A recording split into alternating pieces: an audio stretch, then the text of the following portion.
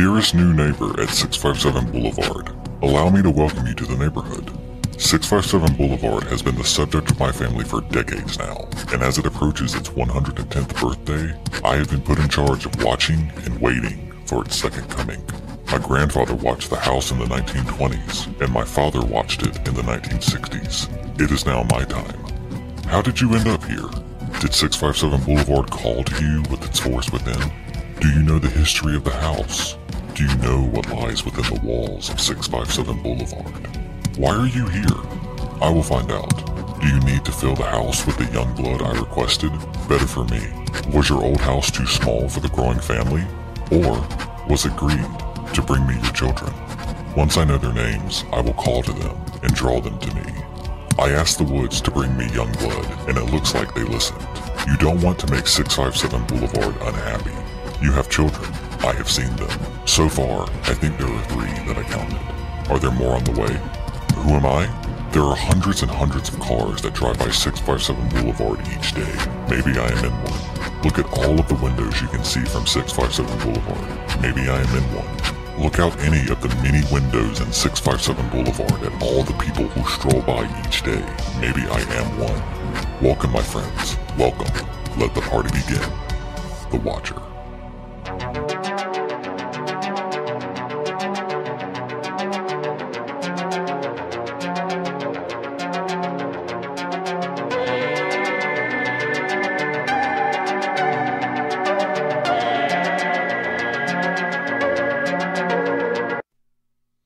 Greetings, everyone, and welcome to our second podcast of Dr. Morningstar's Unsolved Murders and the Occult, Episode 2, The Violent Winds of Westfield. Tonight, we investigate 2 strange occurrences in the small New Jersey town of Westfield, New Jersey, really? One still remains a mystery, and what is one of the most horrific crimes that has ever happened in American history. We believe all our cases are intertwined, and our last 2 cases have taken place within a 30-mile radius.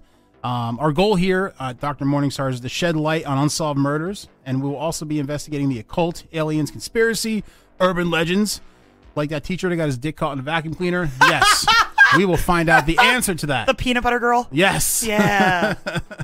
And the girl that had sex with the hot dog pack? Yep. Frozen hot dog? Peanut butter babysitter. Yes. Okay. And of course, I'm joined by my co-host, Cassie Finley, the hello, producer of the show, and our good friend Lily, which you can see in the corner down there. Yes, our Lily's haunted here. doll Lily is here. Yes. So, folks, we're going to get right into this. We don't waste any fucking time here. Our first chapter is called The Embodiment of the American Nightmare.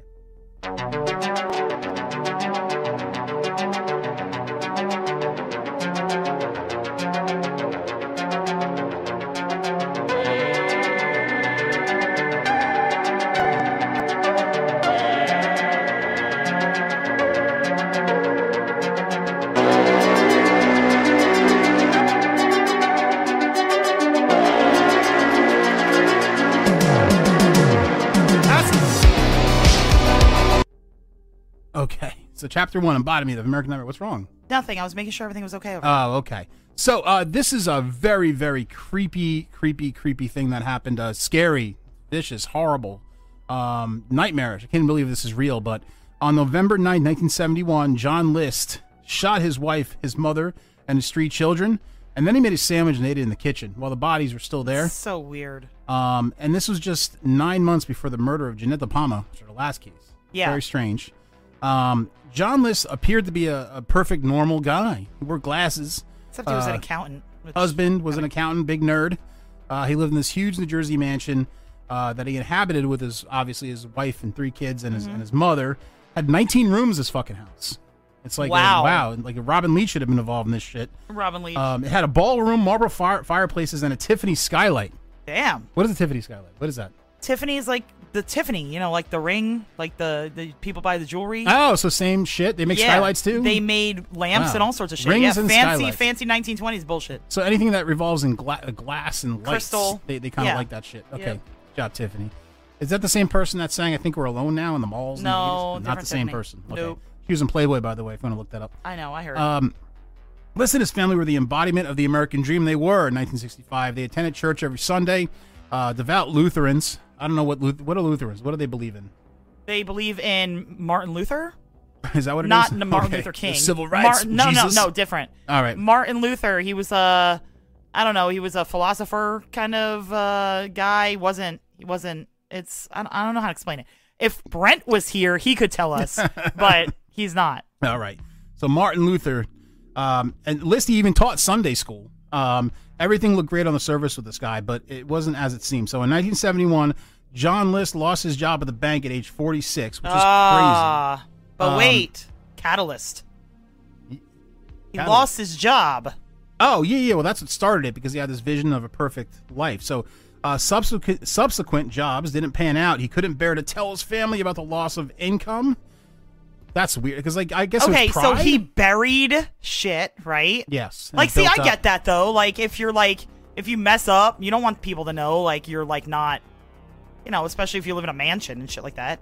Yeah, because you've shown everybody that you're the successful, religious, so if you mess good up, father, then you don't want people to know. So he didn't want to tell anybody. Right? Buried it. It is what which made it worse. Right, and he didn't want to let his family down, I guess. Carried the burden of all that bullshit. So when you don't want to let your family stress. down, what you do is you just kill all of them. So he did a mess. So he spent days at the train. He pretend he was going to work. Tells me he was going to work. He go to the train station and read the newspaper. And he was secretly stealing money from his mom. He was skimming her bank accounts to pay the bills in the mortgage. It seemed like he was still working. Okay. He refused to go on welfare. Obviously, he was a prideful man. As it would entail excruciating embarrassment to the community and violate the principles of self-sufficiency that he learned at his father's knee.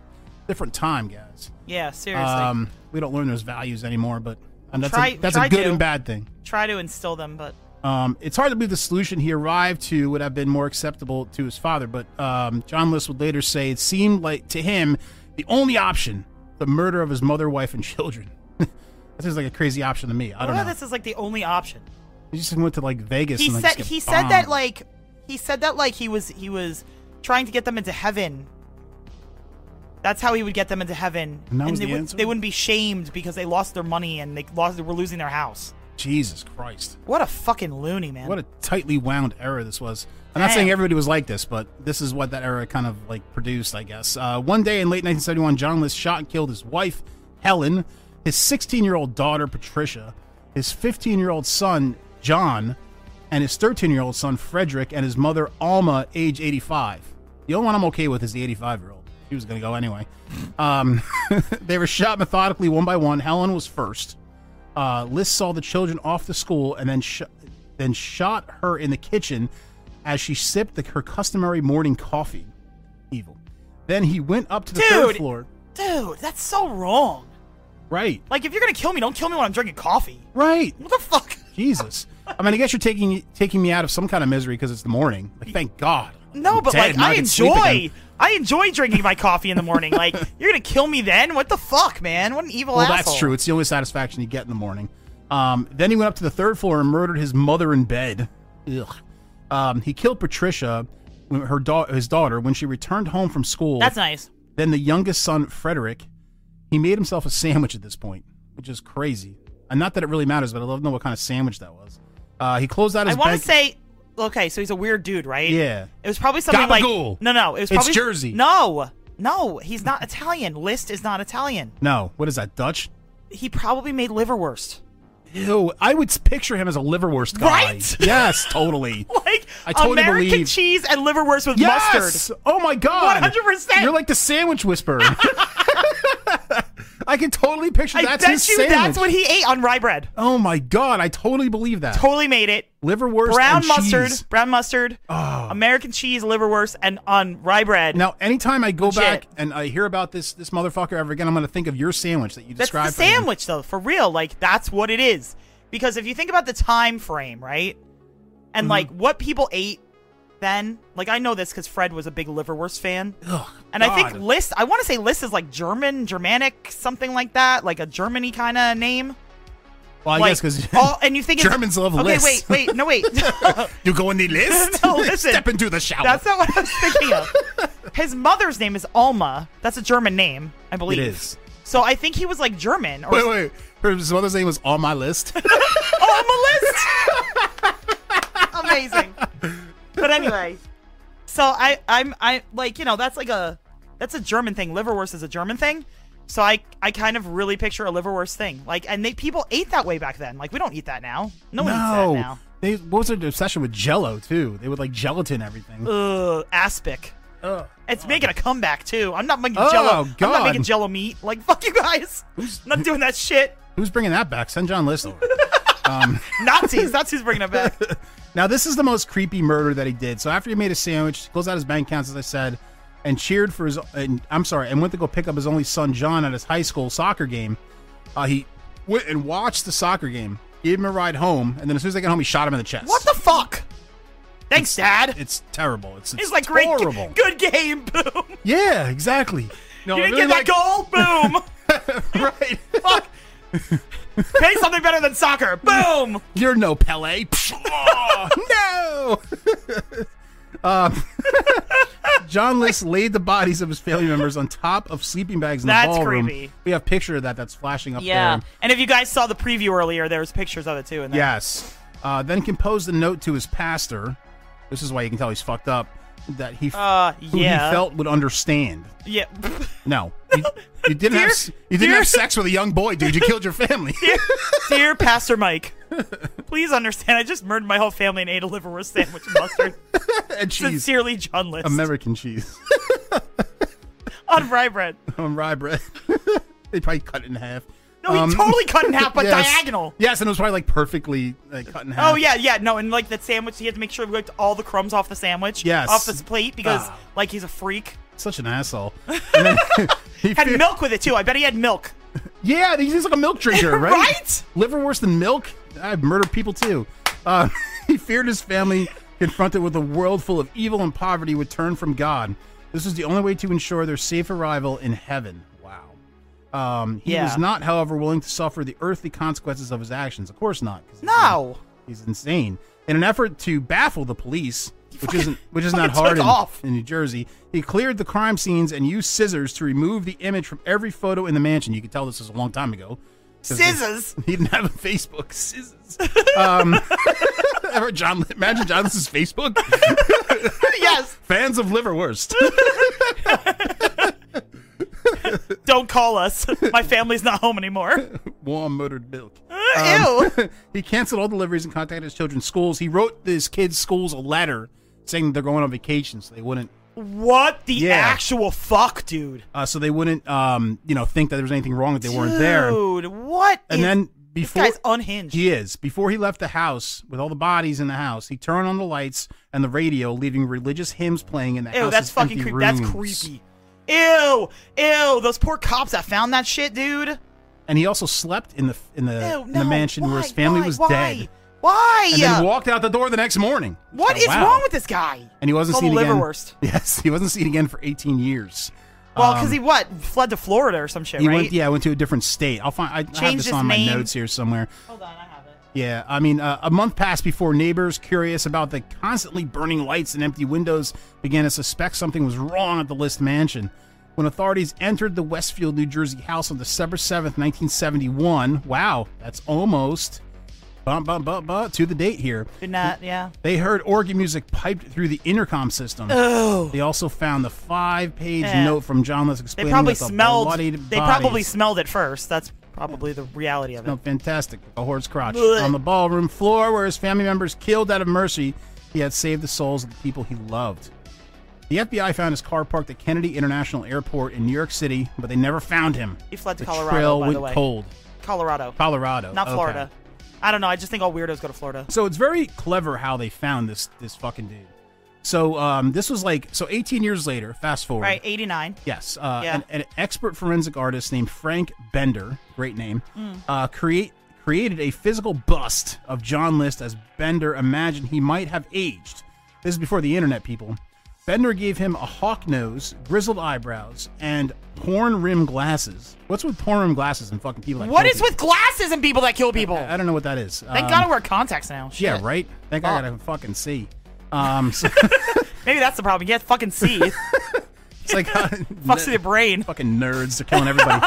Damn nerds. Psychologists theorize that List would wear the same spectacles he wore as a younger man to remind him of more successful days. Oh my god. I heard to wear nerd glasses remind me of more successful days. Let me go to Pearl Vision and get the fancy looking glasses.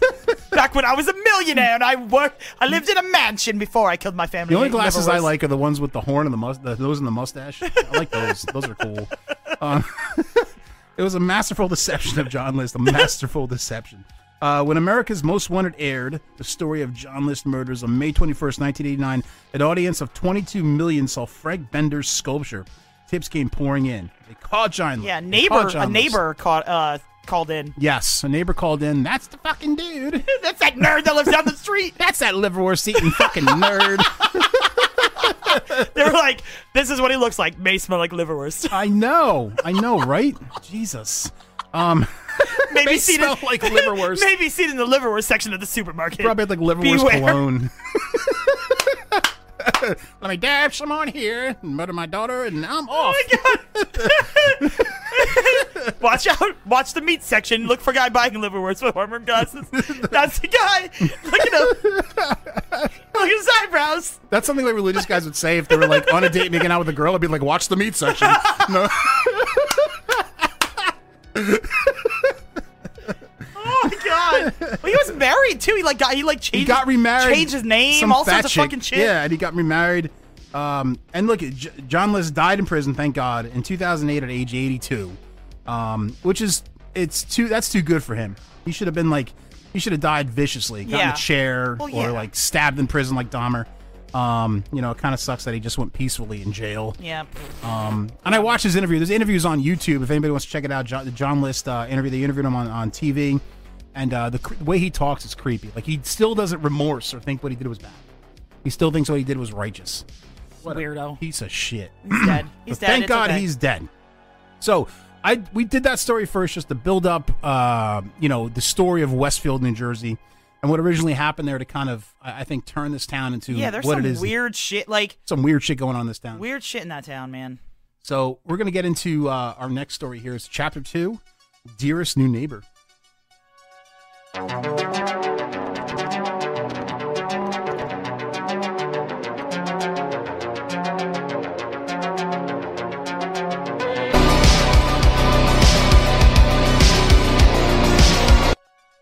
Yo, all right. So on one night on June 2014, Derek Brodus had just finished an evening of painting at his new home in Westfield, New Jersey, when he went outside to check the mail.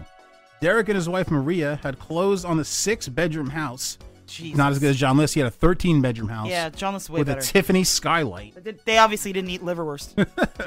At 657 Boulevard 3 days earlier, and were doing some renovations before they moved in, so there wasn't much in the house except for a few bills and a white card-shaped envelope. It was addressed in thick, clunky handwriting to the new owner, and the note inside said the following. You know what, Cassie? You have a sweet voice. Why don't you just read that letter for everybody there? This is what the letter said in that. I have a sweet voice. Yeah, okay. Yes. Dearest new neighbor at 657 Boulevard, allow me to welcome you to the neighborhood. 657 Boulevard has been the subject of my family for decades now, and as it approaches its 110th birthday, I have been put in charge of watching and waiting for its second coming. My grandfather watched the house in the 1920s, and my father watched it in the 1960s. It is now my time. Do you know the history of the house? Do you know what lies within the walls of 657 Boulevard? Why are you here? I will find out. I see already that you have flooded 657 Boulevard with contractors so that you can destroy the house as it was supposed to be. Tisk, tisk, tisk. Bad move. You don't want to make 657 Boulevard unhappy. Signed, The Watcher. Ugh. Okay, so that kind of started it all off. And now for the Broduses, buying this 657 Boulevard was a fulfilled dream. Maria, his wife, Maria Brodus, was raised in Westfield. Just a few blocks down. This house was a few blocks down from her childhood home. Derek grew up in working class in Maine, then moved his way up the ladder in an insurance company in Manhattan to become a senior vice president with a salary large enough to afford this $1.3 million house. Jesus. What year was this? Go ahead. What year was this again? This was 2014. So now it would probably be like a $3-point-something million about house. that. That's right. The Broduses had bought 657 Boulevard just after Derek celebrated his 40th birthday. And see, everything goes backwards when you turn 40, I swear to God. And their Everything turns terrible. Yes, it does. And their 3 kids were already debating which of the house's fireplaces Santa Claus would use. I remember when I used to... How many fucking fireplaces does this thing have? Lots. I don't know. It doesn't say a number. Probably 5. Wait, they're maybe... How many 3? bedrooms? 6 bedrooms. 6 bedrooms. So maybe 3. 3 fireplaces. But as Derek kept reading the letter from his new neighbor, and the more he thought about it, the more concerned he got. The Arthur's renaissance had apparently already begun. The letter identified the Broduses' Honda minivan as well as the workers renovating the home. Earlier in the week, Derek and Maria had gone to the house and chatted with their new neighbors, while their children, who were 5, 8, and 10, ran around the backyard with several kids from the neighborhood. Oh, so they were like young compared to like what they showed them on in the show. Yeah, and that TV show that on Netflix, they showed them as like teenagers. It was after 10 p.m. and Derek Brodus was alone. He raced around the house, turning off the lights, and no one could see inside. He called the Westfield police, who are turds. An officer came to the house, read the letter, and said, "What the fuck is this?" He asked Derek if he had enemies and recommended moving a piece of construction equipment from the back porch in case the watcher tried to toss it through the window. Jesus.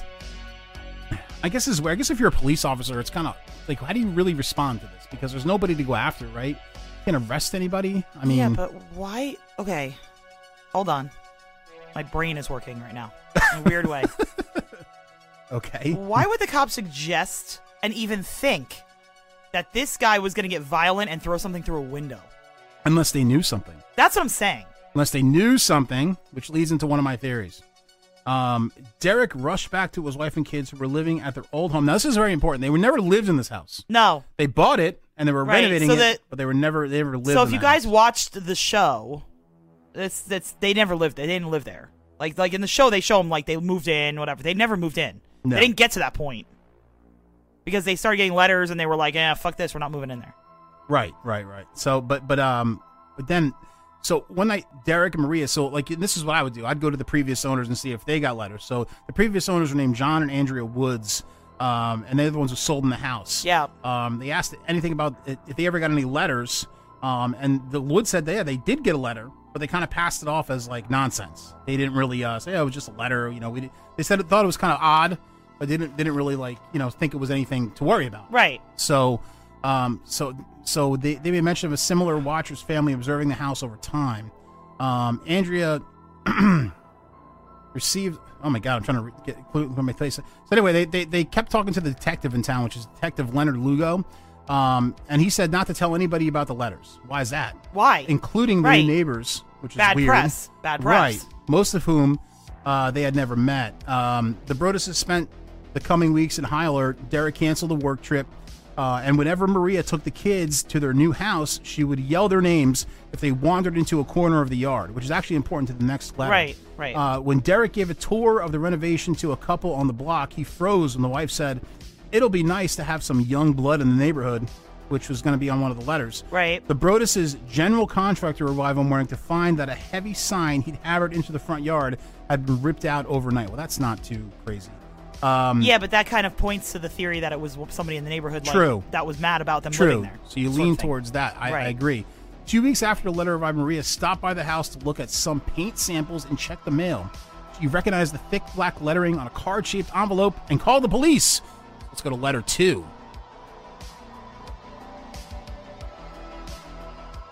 Welcome again to your new home at 657 Boulevard. The workers have been busy. I have been watching you unload carfuls of your personal belongings. The dumpster is a nice touch. Have they found out what is in the walls yet? In time they will. I'm pleased to know your names now and the names of the young blood you have brought to me. You certainly say their names often. 657 Boulevard is anxious for you to move in. It has been years and years since the young blood ruled the hallways of the house. I noticed one of your children using an easel. Is she the artist in the family? Have you found all of the secrets it holds yet? Will the young blood play in the basement? Or are they too afraid to go down there alone? I would be very afraid if I were them. It is very far away from the rest of the house. If you were upstairs, you would never hear them scream. Will they sleep in the attic? Or will you all sleep on the second floor? Who has the bedroom facing the street? I'll know as soon as you move in. It will help me to know who is in which bedroom. Then I can plan better. All of the windows and doors in 657 Boulevard allow me to watch you and track you as you move through the house. Who am I? I am the Watcher, and I have been in control of 657 Boulevard for the better part of 2 decades now. The Woods family turned it over to you. It was their time to move on and kindly sold it when I asked them to. I passed by...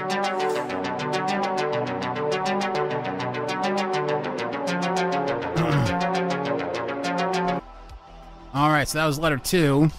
There's a little bit more to that, but that's okay. Sorry, guys. I thought that was the end. So My fault. This time the Watcher had addressed Derek and Maria directly, misspelling their names as Mr. or Mrs. Braddis. Yeah. Had the Watcher, so this is probably what he heard their names are. So right. He's to believe. I don't think it's part of like any real estate company or even the Woods, as far as that's concerned, because they would know their names. Had the Watcher been close enough to hear one of the Brodus' contractors addressing them? Probably. The Watcher boasted of having learned a lot about the family in the preceding weeks, especially about their children, which is the creepiest part. But here's the other thing. Isn't that public record who buys houses and stuff? Like, the internet was around. Couldn't they have, like, looked it up? Yes. Yeah, at that point, yes. That's very true. So they'd be able to know their name. Maybe the guy's just, maybe he misspelled it on purpose. Maybe, or maybe he just couldn't spell. Maybe he misspelled it on purpose just to throw them off the tracks. Or maybe he just couldn't spell. You're right, yeah. The letter identified the Brodus' 3 kids by birth order and by their nicknames. The ones Maria had been yelling. I am pleased to know your names now and the name of the young blood you have brought to me, it said. You certainly say their names often. The letter asked about one child in particular whom the writer had seen using an easel inside an enclosed porch. Is she the artist of the family? Now, that would have really creeped me out. That would have really fucking creeped me the fuck out, dude. Once it gets into but the kids that part means that it's somebody in the area. Like, I don't think it was somebody sitting outside their house. I think it was somebody, like, in the area. I think it was somebody in the area, too. If it was somebody outside of the family. Yes, you know what I'm saying? That's true. Like, if it was somebody outside of the family, then it's somebody that was in the area. It wasn't some rando that was, like, driving by. No. He knows too many details. Right. Who knows? Maybe it was one of the contractors. Or the cops. Yeah, that's a possibility, too. So, but the cops would probably know how to spell the last name, though. Derek and Maria... Or they might have done that on purpose, like you said. Right. Derek and Maria stopped bringing their kids to the house. They were no longer sure when or if they would move in. Several weeks later, a third letter arrived. Letter 3.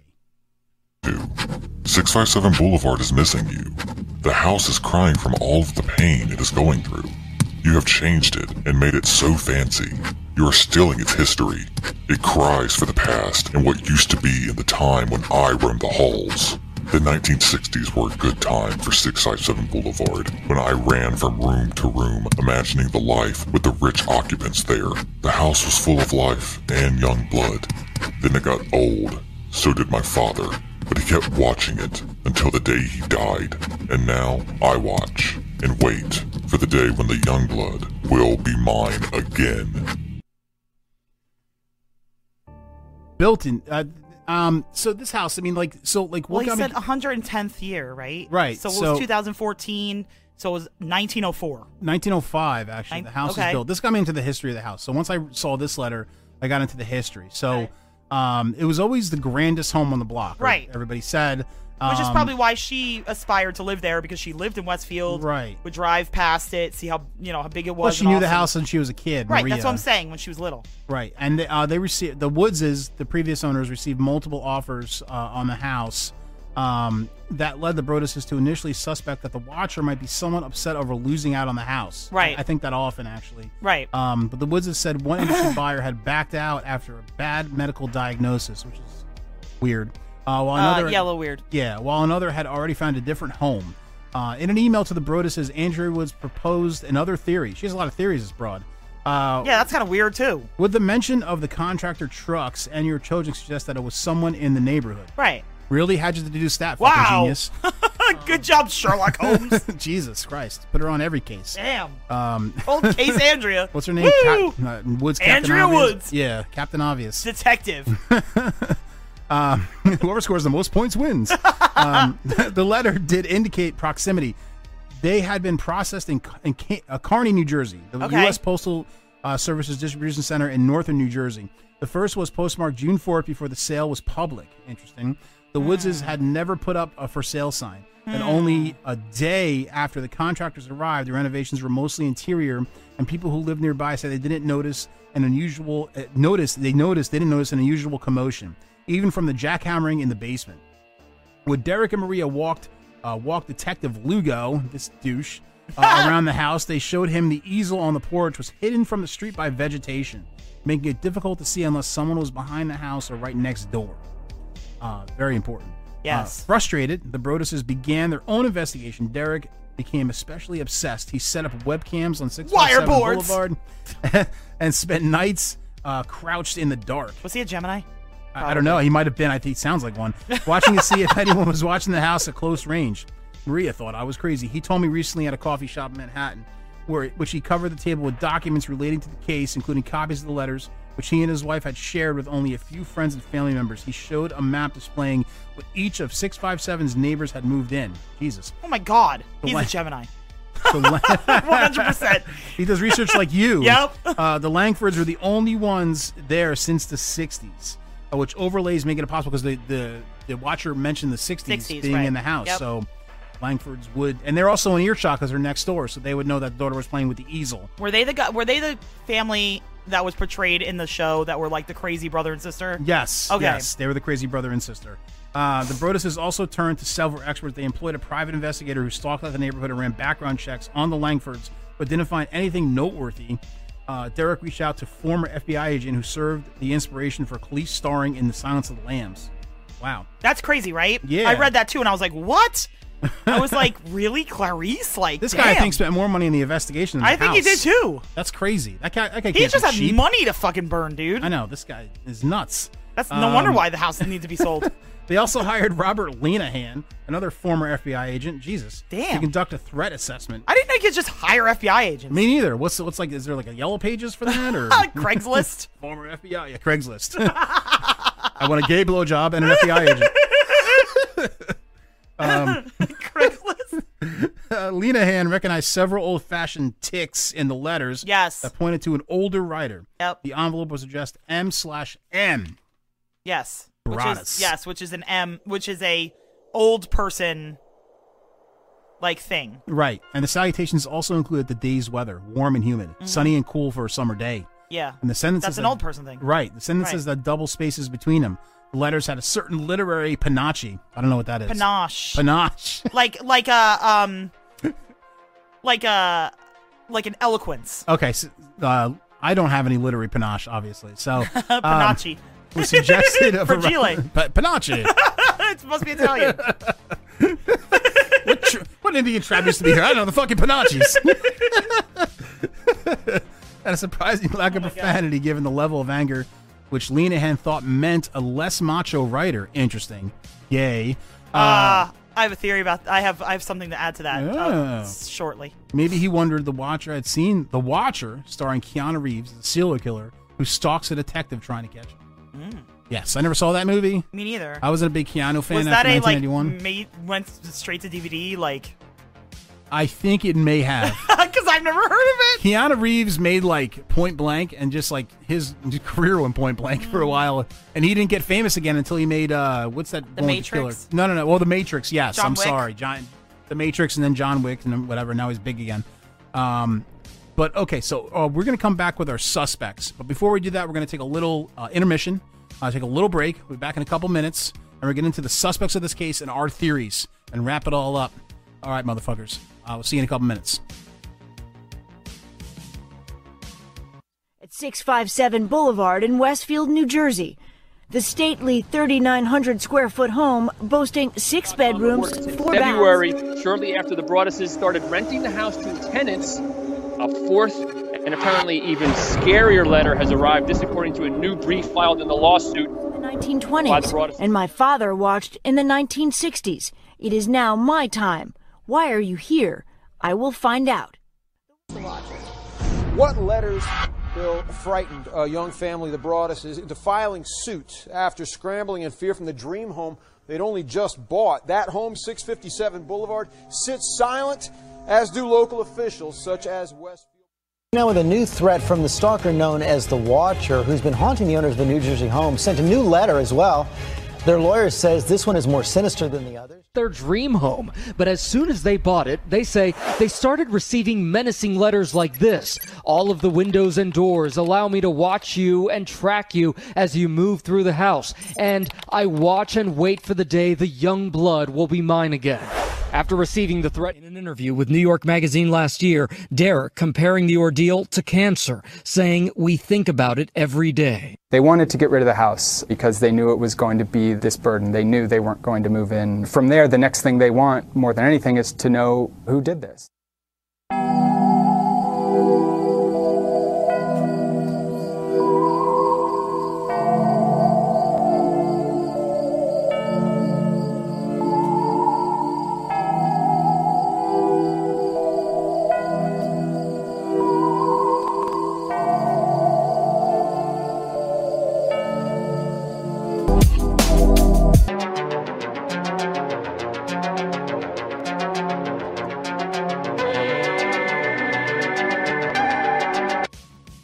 All right, welcome back, people. Thank you for hanging on. I had to take a piss you wouldn't believe.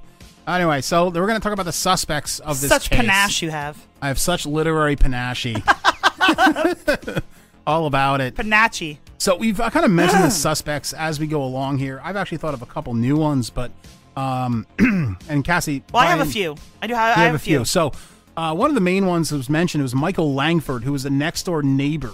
Yeah, the weirdo. At one point, Derek Brodus was chatting with John Schmidt, who lived 2 doors down, when Schmidt told him about the Langfords who lived between them. Peggy Langford was in her 90s, and several of her adult children, losers, all in their 60s, lived with her. Ew. The family was a bit odd, really, Schmidt said, but they were harmless. He described one of the youngest Langfords, Michael, who didn't work and had a beard like Ernest Hemingway and kind of a Boo Radley character. Boo Radley, yeah. Derek thought the case was solved because he's retarded. The Langford house was right next to the easel on the porch. The family had lived there since the 1960s when the Watcher's father originally said that, you were in the house in the 60s. Right. So the family patriarch, the Richard Langford, the family patriarch, had died 12 years earlier, and the current Watcher claimed to have been on the job for the better part of 2 decades. So everything leads to this guy. This guy, Michael Langford. I mean, he's a suspect. I'm not telling you a theory, but it's very logical that he would be the guy, actually.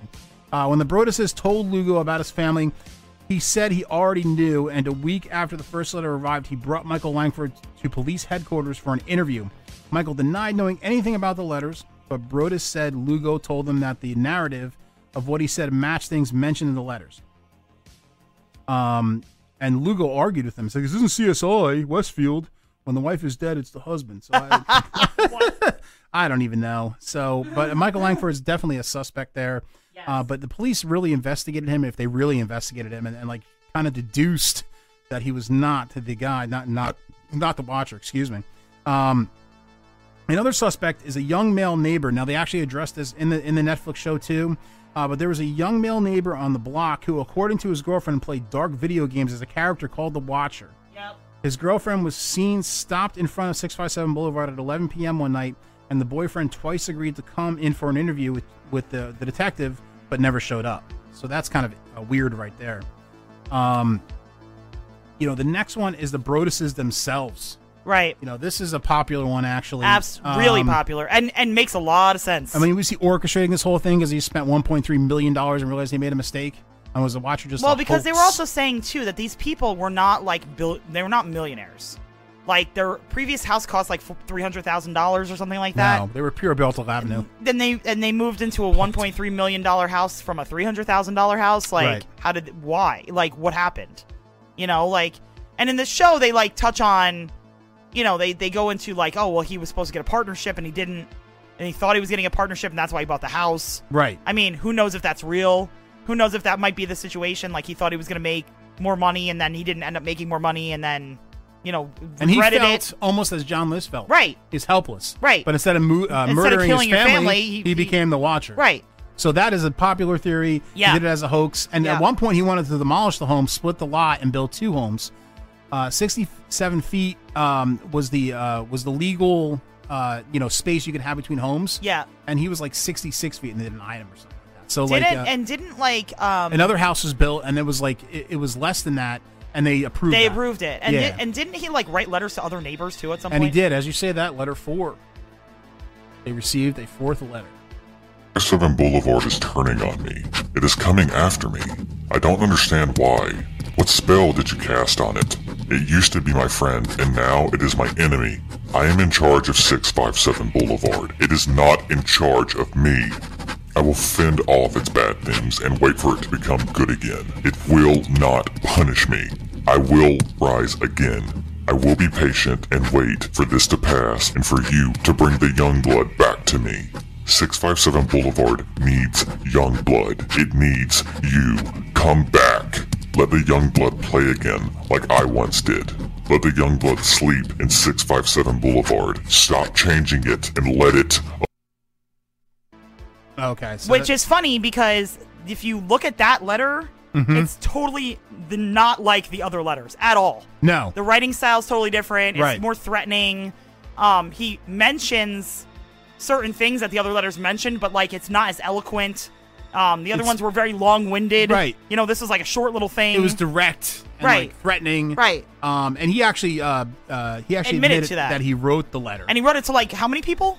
All the neighbors. All the neighbors, right? Yes, he admitted he wrote the letter. I don't know how many neighbors it was. Most of the neighbors he wrote it to. Just so like try to get them on their side, or I don't even know, but like to not like try to like other people are getting letters. Yes, Yeah. right, exactly. Kind of help his case because he was going nowhere. Right.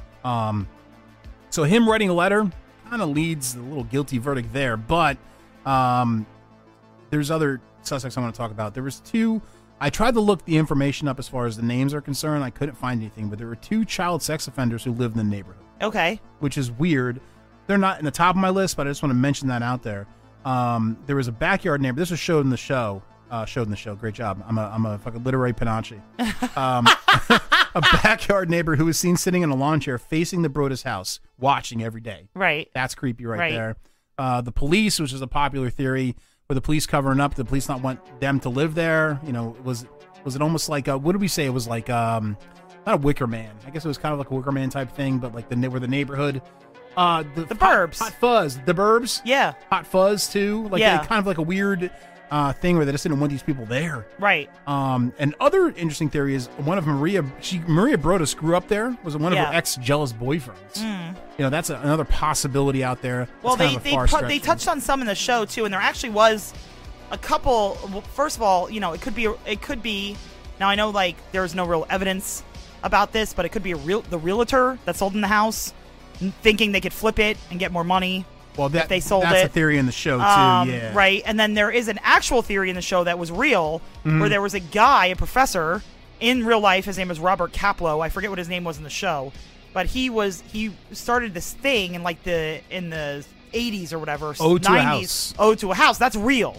Yeah. I didn't know that was real. No, it is. His name's Robert Kaplow. He's a professor, and he started writing letters to the house, and his brother was actually a lawyer.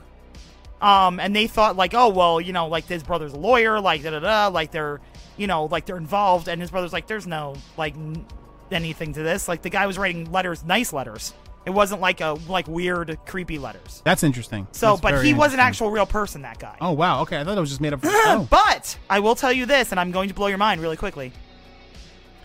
Recently, they did DNA evidence on the letters recently, after the show aired or while the show was airing or whatever on Netflix, and discovered that the person that licked the envelopes was a woman. Oh, that is very interesting. I didn't know that. Yeah. Wow. Yeah. Groundbreaking right there, Cassie. So it could have been that Peggy, whatever woman, the mom there. Right. Yes. Like he could have been writing the Peggy letters, and Langford. she could have like helped him send them, or. Wow. Which kind of like kills the Broaddus theory, unless Maria was doing it. Yes, yeah, unless Maria was doing it, or they were in on it. Maybe Maria. I mean, I'm going to get into theories in a minute, so I don't want to get too far into this. But that's very, very interesting, Cassie. You brought up 2 great suspects right there. So now that I'm getting all excited about it, we got to get into our theories. And sorry, before I jump ahead of myself here, so we're going to get into our theories. I want to start us off with letter 5. They got a final 5th letter. This is letter 5. Violent winds and bitter cold. To the vile and spiteful Derek and his wench of a wife, Maria. You wonder who the Watcher is? Turn around, idiots. Maybe you even spoke to me. One of those so-called neighbors who has no idea who the Watcher could be. Or maybe you do know and you are too scared to tell anyone. Good move. I walked by the news trucks when they took over my neighborhood and mocked me. I watched as you watch from the dark house in an attempt to find me. Telescopes and binoculars are wonderful inventions. 657 Boulevard survived your attempted assault and stood strong with its army of supporters barricading its gates. My soldiers of the boulevard followed my orders to a T. They carried out their mission and saved the soul of 657 Boulevard with my orders. All hail the Watcher! Maybe a car accident, maybe a fire, maybe something as simple as a mild illness that never seems to go away, but makes you feel sick day after day after day after day after day. Maybe the mysterious death of a pet. Loved ones suddenly die. Planes and cars and bicycles crash. Bones break.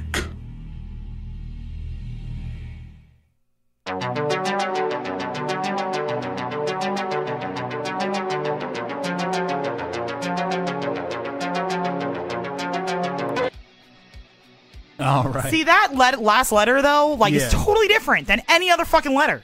I agree. So was it him again? I don't know. Yeah, Like, was it it's this guy again? it's like That last one was the most violent. Like, it Yeah, was very violent. Like, yeah, I want you to. I'm gonna kill your pet. I'm gonna poop Make on you your sick mom. and fucking Yeah. crash into shit. No, it's nuts. Yeah, that last one's crazy. So we get into our theories here, and you know, like my ultimate theory on this whole thing is you know, the gamer thing I think is very legitimate. I mean, this guy was playing violent video games. His name was the Watcher.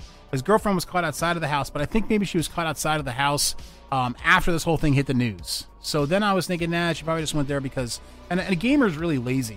You don't think he's gonna write a letter? No, And no, they probably don't even need. I mean, like, dude, how many young kids? Okay, not even a gamer.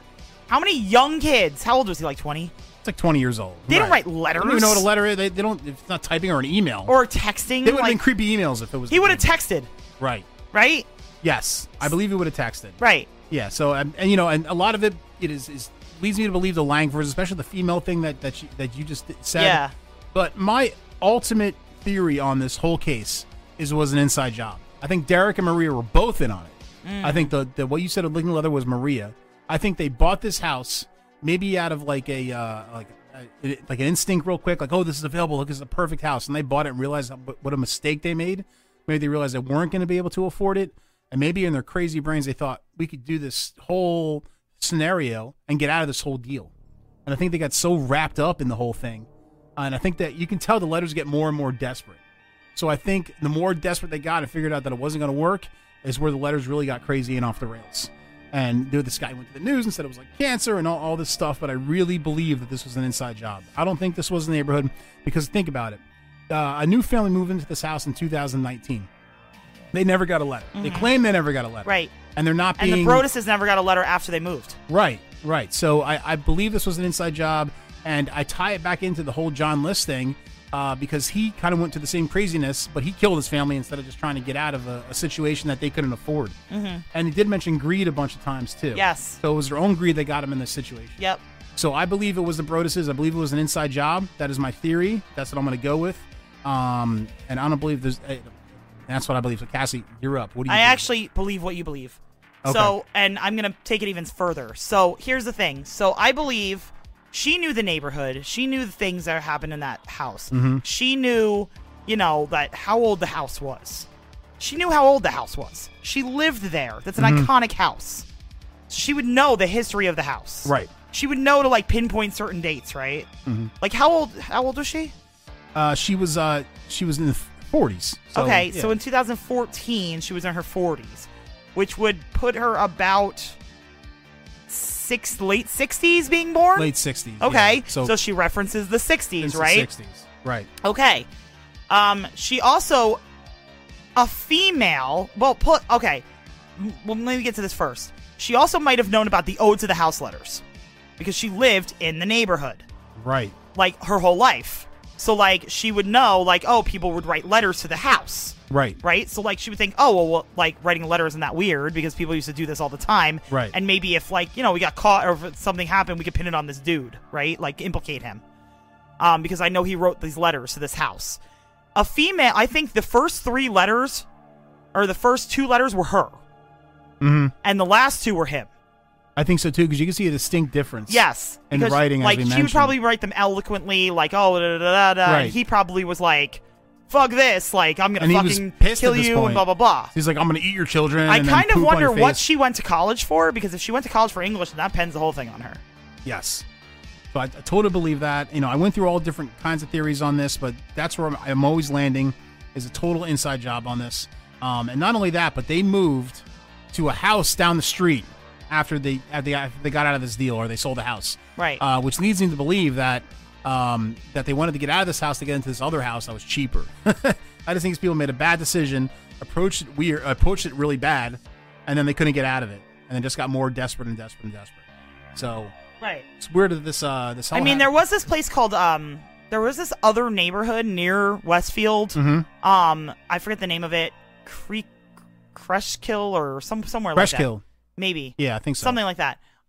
Where this happened, the same kind of thing happened, but it ended up being like a neighbor that was like pissed off that somebody moved into the neighborhood. But they might have heard about that and been like, oh, this happened here. We can write these letters, and people will be like, oh, whatever. Copycat.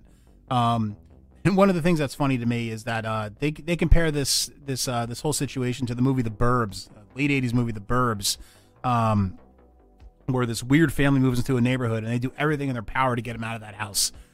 So it's very similar to the plot of The Burbs. Oh yeah, but it's the opposite. But the Brodus is right; it's the opposite. Right. The Broduses are the Klopeks. When we watched it, they made it very Burbs-ish. Like They did. if you watch the show, the first like couple episodes was very like weird. Like, oh, they're the new weird neighbors that are coming in, and we're like the normal people, that live here, and it was very like, oh, this is the Burbs, but backwards. Right.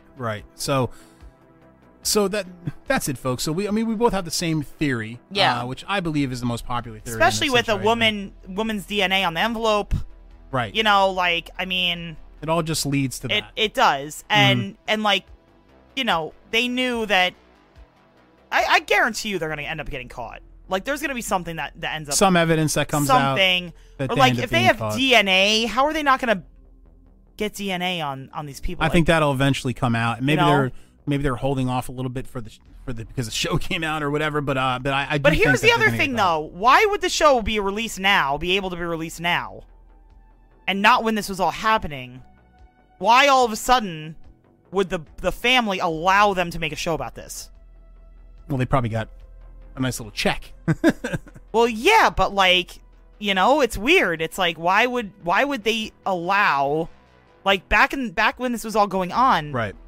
They didn't want anything to be talked about, but now all of a sudden it's okay.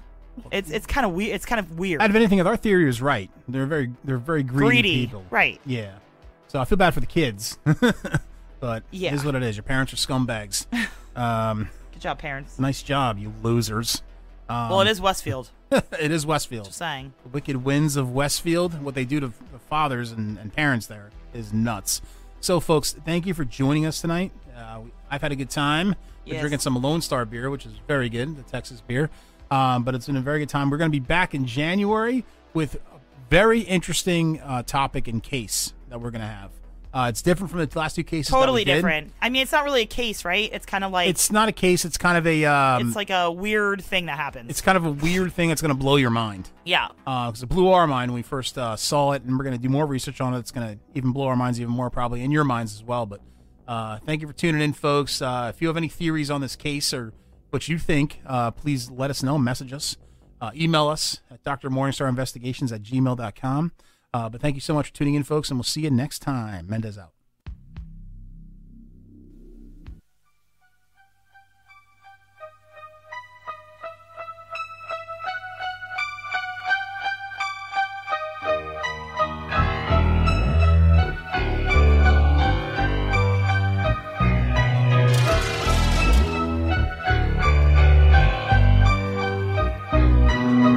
Out on the top lanes, the glides are moving.